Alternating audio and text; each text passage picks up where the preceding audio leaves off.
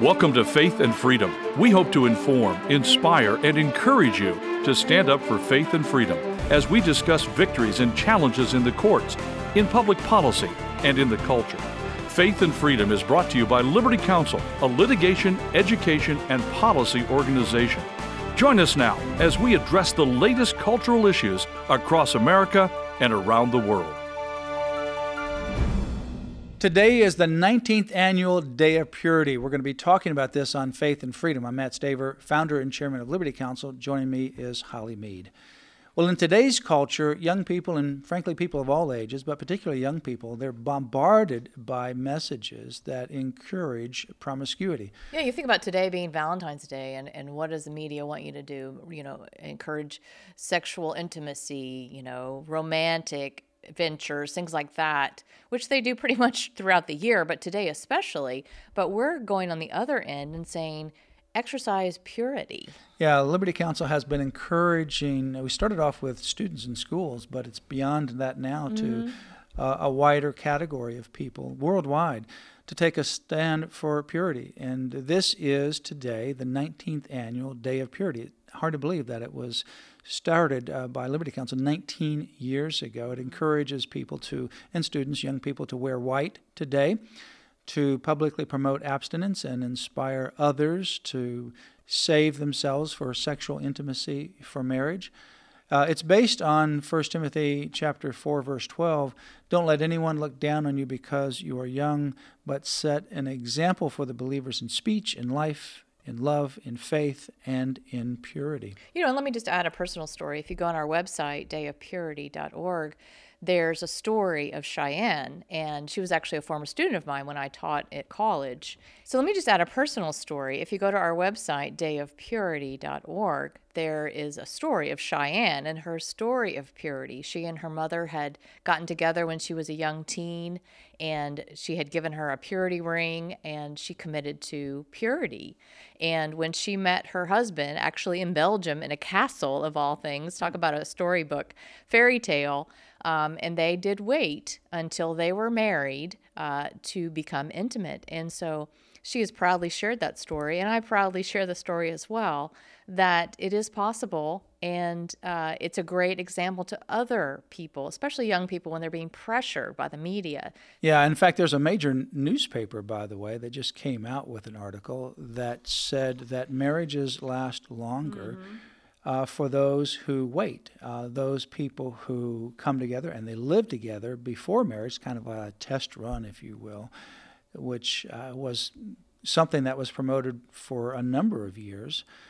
The media now has caught up with what we said for years, and that it doesn't work. That's been a statistic for a long time. It's been a statistic. Yeah. Finally, it just came out this year, interestingly, just before the Day of Purity, in a major publication that has confirmed what we've said for many, many years. Right, because you think about the emotional, the social benefits of purity, as well as the physical. I mean, obviously, you don't get pregnant. Obviously, there's not the chance of abortion. But the social and emotional connection of being intimate with somebody is very important and very special in a marriage, and that's not something you want to experiment with outside of marriage. Some woman just posted on our Day of Purity Facebook confirming what we had indicated before, and that is she regrets that she gave in to pressure from her fiancé, and she was under pressure that, they're engaged to be married, and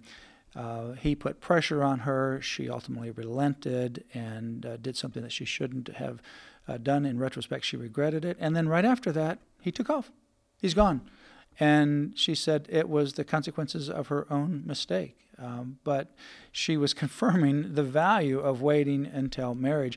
Regarding the physical benefits, the benefits of abstinence before marriage include obviously preventing disease, pregnancies, and even abortions. That's obvious. But on average, young people in the United States have sexual intercourse for the first time around age 17, but do not marry until they're mid-20s or higher. An estimated 19 million new cases of sexually transmitted disease are diagnosed each year in the United States, almost half of them among young people 15 through 24.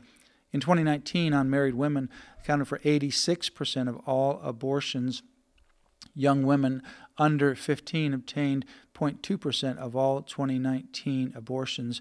Women 15 through 19 years accounted for approximately 8.5%, and women 20 to 24 accounted for 27.2%. So that is another compounding factor when they realize what they've done is they've ripped out the very essence of who they are and destroyed their unborn child. Right. And, Matt, let me add a footnote. If someone has already crossed that line and become sexually active or, made that mistake and realizing it now, there's always forgiveness and there's always newness with Jesus Christ. We had that happen actually in a school some years ago where one of the girls was passing out Day of Purity cards and commitment cards to commit to biblical purity until marriage, and she went to this one person, and the girl had more of a downtrodden look on her face.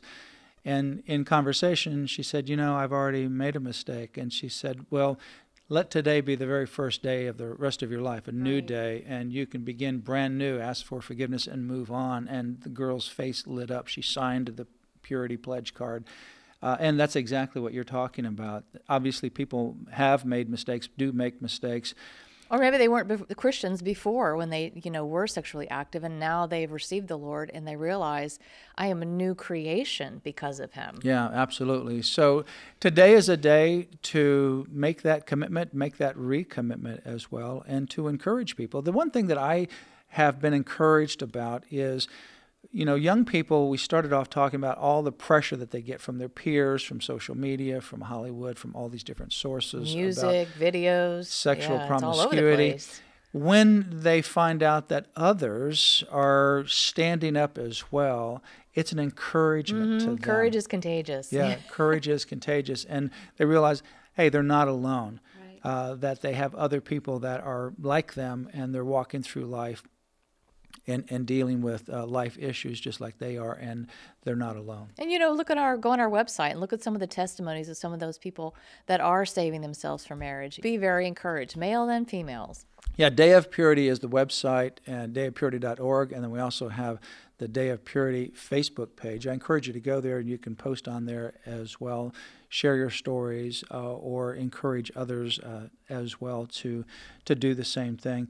There's obviously emotional and social benefits of purity. Research has shown that couples who delay sexual intimacy until their wedding night have more stability in their marriages and are less likely to divorce than couples who have had premarital sex, and that's including with each other. Right. And there's also spiritual benefits. The Bible says in 1 Corinthians 6:18 that we must flee from sexual immorality because no other sin so clearly affects the body as this one does. Think about that. No other sin so clearly affects the body as sexual immorality. Yeah, so when you say that all sins are created equal, that is not true because obviously all sins, we come short of the glory of God. We're all sinners.